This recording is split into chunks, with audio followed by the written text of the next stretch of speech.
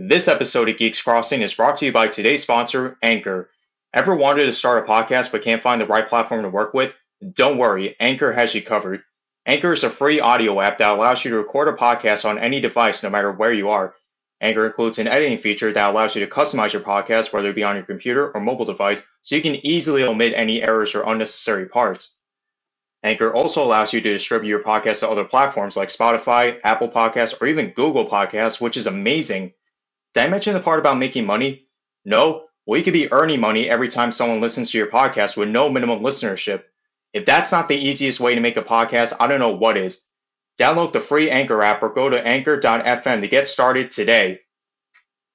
Hello, dear listeners, and welcome to another episode of Geeks Crossing. Today you'll be subjected to another volume of Renaissance Matt, where I examine the history and impact of, well, pretty much anything. In my very first solo episode on this podcast, I described my top 10 favorite cartoons to be released in the 2010s. Spoiler alert, though it's been over 7 months since that episode was released, and thinking back on it, it might be a little outdated. A little YouTube animated series by the name of Battle for Dream Island clinched the number 9 spot on that list, probably to the confusion of anyone who was listening. Well, it's been a while, but I've decided to dedicate a Renaissance Matt deep dive to the weird following, community, and legacy this little YouTube cartoon has established. Even though this is only my 6th volume of Renaissance Matt, I think there's been quite an array of topics discussed. I've gone through stop-motion Christmas specials, mainstream TV shows, video games, and even an obscure rival of FDR. It's been a wild ride, huh? And yet, if you've never heard of Battle for Dream Island, or object shows, then this will probably be, far and away, the strangest episode of Renaissance Matt to date. Because, at the end of the day, even if you don't care about SpongeBob video games, or Phineas and Ferb, or random historical figures like Al Smith, you can at least understand their existence and their followings. For today's topic, though, I'm prepared to describe a world most people don't know about, or understand in the slightest. The internet is truly a bizarre place. Now let's dig in, shall we? Our story begins somewhere around 2008. Carrie Huang, a young boy around 11 years old at the time, started doodling a comic and enlisted his twin brother Michael to help him. The comic more or less read like a newspaper comic, a few panels with a somewhat self-contained story and a punchline at the end. For the characters, Carrie and Michael came up with 5 main staples, basing them on inanimate objects, or properties, with little faces, arms, and legs. In the early script, the characters were Woody, Teardrop, Spongy, Match, and, pretty much the main character, Fiery. Named after what they are. Woody's a piece of wood, right? Spongy's a sponge, Fiery's a fireball. The two brothers enjoyed writing these comics, and decided to expand them to a larger story. They came up with more characters, including Coiny, Flower, and Golf Ball, among many others.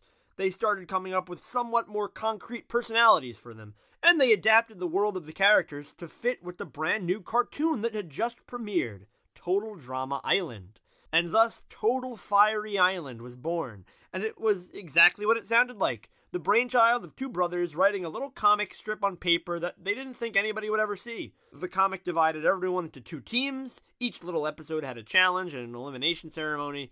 Despite being the series' namesake, Fiery himself did not end up winning. He was the 9th eliminated out of 16 contestants. Still, I think the reason I'm so particularly drawn to this origin story is that back when I was between 10 and 12 years old, I absolutely loved writing my own comics, coming up with my own stories, both somewhat original and heavily inspired by other media, which pretty much is Total Fiery Island to a T. Maybe I'll try and rummage through some of my old comics for an episode one day. Then again, most of that stuff is probably very cringy, if not lost to the sands of time. Probably for the best. Anyway, Carrie and Michael Huang finished work on Total Fiery Island after a year, and the comic finished in late 2009.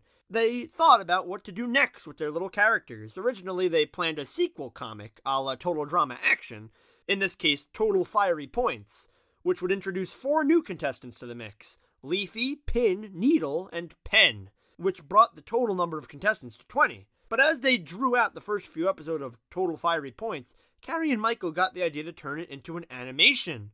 Thus, Using the first episode of Total Fiery Points as a storyboard of sorts, the Huang twins moved their characters to the digital world. The work went through some changes while transitioning to the internet, namely the personalities of the characters got even more concrete, and any references to Total Fiery Island were scrubbed. This would be a sort of reboot, and since it would be posted to the internet as an animation, it wouldn't have made sense to include references to a comic nobody online could have heard of. This was done in a relatively short amount of time, across the course of a few months in late 2009. Michael and Carrie did all of the animation, editing, and voice acting.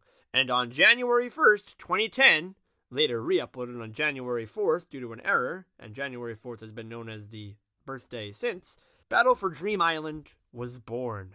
Now a YouTube animated series, Battle for Dream Island shared a lot in common with its comic predecessor, Total Fiery Island. All the characters were back, and there was a competition show with teams and elimination ceremonies. That said, there were some changes.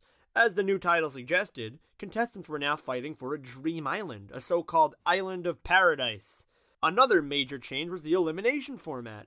Instead of Carrie and Michael agreeing upon a set elimination order, every time a team lost a challenge in BFDI, the viewers would get to vote on which contestant from that team should be eliminated. And then obviously after the teams merged, it was just whoever didn't have immunity the viewers got to pull from. This was a bold strategy, and the Huangs weren't sure if their little animated series would catch on. The process worked by the skin of its teeth, as the first episode received a single vote, meaning BFDI's first eliminated contestant, Flower, was eliminated due to receiving literally the only vote cast. As BFDI went on, though, more and more people became interested. Soon the season was regularly getting votes in the late single digits, then the double digits. Viewers became attracted to this quirky, creative animated series. They picked their favorite anthropomorphized object to root for, in a similar fashion to people who watch the Total Drama series. The humor of BFDI was always quirky and relied heavily on randomness, quick pacing, and callbacks to older jokes and goofy moments. The first season didn't take itself seriously in the slightest. Conflicts, if you could even call them that, either came out of nowhere, like that between Fiery and Leafy towards the end of the season, or were hyperbolically serious, like that between Fiery and Coiny, who would always just slap each other. By sheer coincidence, since, again, Carrie and Michael had no control of the elimination order, it was all viewers, Fiery ended up winning Battle for Dream Island. Unfortunately, a jealous Leafy stole the island, and in an enigma of a finale, the island kinda just disappeared. The bizarre, mysterious speaker box who spoke with a text-to-speech voice and who acted as the host also disappeared. This was the end of the first season, and what a ride it had been. The series aired from January 2010 to January 2012, with an episode releasing more or less every single month. Animated, edited, and voice acted almost exclusively by Carrie and Michael. Every character was also created by Carrie and Michael, with the exceptions of some fan-recommended characters who showed up towards the end of the season, most infamously including David, the first quote-unquote human character. 5 months after the release of Battle for Dream Island's finale, Carrie and Michael released the first episode of Season 2, Battle for Dream Island Again, or BFDIA. But before we can even talk about it, it's worth noting that both before and during development of BFDIA, YouTube witnessed what I call the first object show boom. What the heck does that mean, right?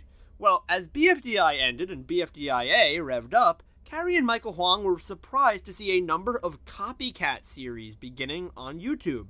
Its most famous, at the time and since, was Inanimate Insanity, also a competition show, also featuring inanimate objects. Inanimate Insanity started in September 2011 as BFDI's first season was wrapping up. It's also worth mentioning because, due to a family friendship, the creator of Inanimate Insanity was actually able to get Christian Potenza, the voice actor for Chris McClane, to star as the host for the first episode. That's really cool. But seeing as I called this the first object show boom, Inanimate Insanity was not the only YouTube animated series to take clear-cut inspiration from Battle for Dream Island. There was Brawl of the Objects, Object Overload, Object Universe, and Object Mayhem, to just name a few. In no time, there were enough to actually come up with a whole genre, that of the object show. They all followed the same formula, 10 to 30 contestants, all inanimate objects, gather to compete in a reality TV competition. All of these series started between 2011 and maybe 2014, 2015, which was coincidentally the same time frame as BFDIA for the most part, which we'll get to. My inspiration for making this episode was just thinking about how strange this was in retrospect. How bizarre that an animated series, which on paper is incredibly niche, goes on to spawn a ton of copies. What a weird formula, right? Inanimate objects competing for a grand prize. And by the way, these copies were not tiny and unknown. The first episodes of Brawl of the Objects and Object Overload have 1.15 and 1.18 million views, respectively, at the time of this recording. The first episode of Inanimate Insanity has over 2.6 million views, and the first episode of its second season, Inanimate Insanity 2, which premiered in 2013 in the middle of the so-called first object show boom, has well over 10 million views. One of the few shows from this era still ongoing, though it's almost over, episodes of Inanimate Insanity 2 that still release receive hundreds of thousands of views in a matter of hours. This was around the time I discovered object shows, probably around 2013 if memory serves. I binged through BFDI and BFDIA. Heck, I watched Inanimate Insanity and most of the other series that were clearly heavily inspired by BFDI as well. But that brings us to BFDIA, Season 2. The series was even more random and spontaneous than its predecessor. It barely had a host, which would alternate out depending on the episode. The challenges would be decided by spinning a giant wheel. Contestants could switch teams at the start of every episode, and the plots often depended on long-lasting gags. Plenty of more characters were introduced into the hijinks as well, including Nickel, who was voiced by the creator of Inanimate Insanity. Nickel was also a contestant on that show. BFDIA culminated with BFDIA 5, a behemoth of an adventure that took the teams to the long-lost Yoil City in a 5-part episode that included one part, BFDIA 5B, that wasn't a video at all, but rather an actual fully playable Flash game. Yeah, you heard that right. However, despite the promise that BFDIA 6 would release a month after BFDIA 5E, as per usual, the release date came and went, then another month came and went, then multiple months, then a year, then multiple years. 5 episodes in, and Battle for Dream Island again seemed on a permanent hiatus. 2013 seemed like the end of BFDI, and by that point it had a decent run. Jack and Jillify, the channel out of which BFDI operated, had about 25,000 subscribers by the time of BFDIA 5E's release, according to the Wayback Machine. Not a ton, but that's nothing to scoff at for an independent animated channel. Most people chalked it up to just a neat chapter of early 2010s internet history and moved on. Indeed, many of the series of the first object show boom ended during this dry spell, as their creators moved on from object shows as well. Over the next few years, though, the channel still attracted attention, mostly from the object show fans who wanted to see the original. Then, at the very end of summer 2016, over 3 years after BFDIA 6 was supposed to be released, Carrie and Michael Huang dropped a major bombshell. Now starting college, they were prepared to bring back Battle for Dream Island with a 3rd season, IDFB. This acronym has never been explained, but it's plainly BFDI backwards, so let's just roll with that. With the explanation that BFDIA was cancelled, BFDIA 6 postponed indefinitely because the Huang twins lost advertising money in a case of YouTube being, well, YouTube, IDFB premiered with its first and only episode. IDFB promised to be very different from BFDI and BFDIA. In addition to having objectively the best intro, don't at me, IDFB also had the characters still in Yoil City after the events of BFDIA 5. They had been hanging out for 3 years, just living life. The competition was no more, and the series just focused on bits of character development and hints of lore. Instead of voting off contestants, viewers would have been able to vote to have contestants join the show. Either contestants who were eliminated in BFDIA, didn't join BFDIA, or certain fan-recommended characters who never debuted at all. But hold on, did I say first and only episode? Yep, that's right. After one episode, Welcome Back, which dropped on September 1st, 2016, IDFB was also delayed. Carrie and Michael explained that they were very busy with other animation projects as well as with school. This was understandable, of course, and IDFB hadn't attracted a ton of attention anyway, other than old BFDI fans who, like I have to imagine, spit whatever they were drinking in an exaggerated fashion upon seeing IDFB Episode 1 in their recommended feed for the first time. However, as fans awaited IDFB's elusive second episode, the unthinkable happened. That's right, BFDI Season 4! On the pretense that IDFB 2 could still come out one day, the Huang still joke about it being quote-unquote delayed, a brand new season was revealed instead. First, I have to address the name of the season, which is initially Battle for BFDI, or BFB, which, yes, translates to Battle for Dream Island, but later on in the season, the show's name changes technically to Battle for BFB, which means, you guessed it, Battle for Dream Island. The show goes back to basics with the competition format, a format IDFB deviated from, and the season also gets a fairly concrete host with Four, a character from one of Carrie and Michael's very first YouTube animations, premiering while the Huang twins were still doodling Total Fiery Island in late 2008. But other than that, pretty much everything else is a radical change from past seasons.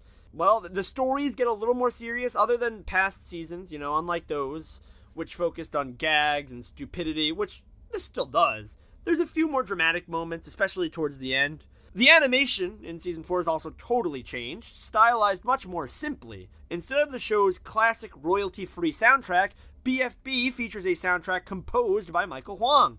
The twins are also no longer the only animators, editors, or voice actors, having hired multiple old friends and fans from the internet to help out. And instead of the usual 10 to 20 contestants, BFB features a whopping 60! With all of these new additions, BFDI was back in full swing starting in November 2017. With a few hiccups, including a year-long hiatus, at the time of this recording, BFB is set to air its season finale sometime this month, making it the first season since the original Battle for Dream Island to, make it to the finale. It's also worth mentioning that halfway through BFB, 40 contestants decided they wanted to compete for another prize and left the show in favor of a new competition. This new competition, BFDI, The Power of Two, or TPOT, pronounced Teapot, is BFDI's 5th season. And though its pilot episode is out, it'll probably pick up in full swing sometime after BFB's finale. That being said, with BFB came an enormous resurgence in object shows starting in the late 2010s. Jack and Jillify skyrocketed from around 280,000 subscribers, just after the first episode of BFB premiered, to nearly 1 million at the time of this recording. By the time this episode is out, they may have hit that magic 7-digit number already. New episodes of BFB regularly rake in over 1 million views. And with BFB came the second object show boom.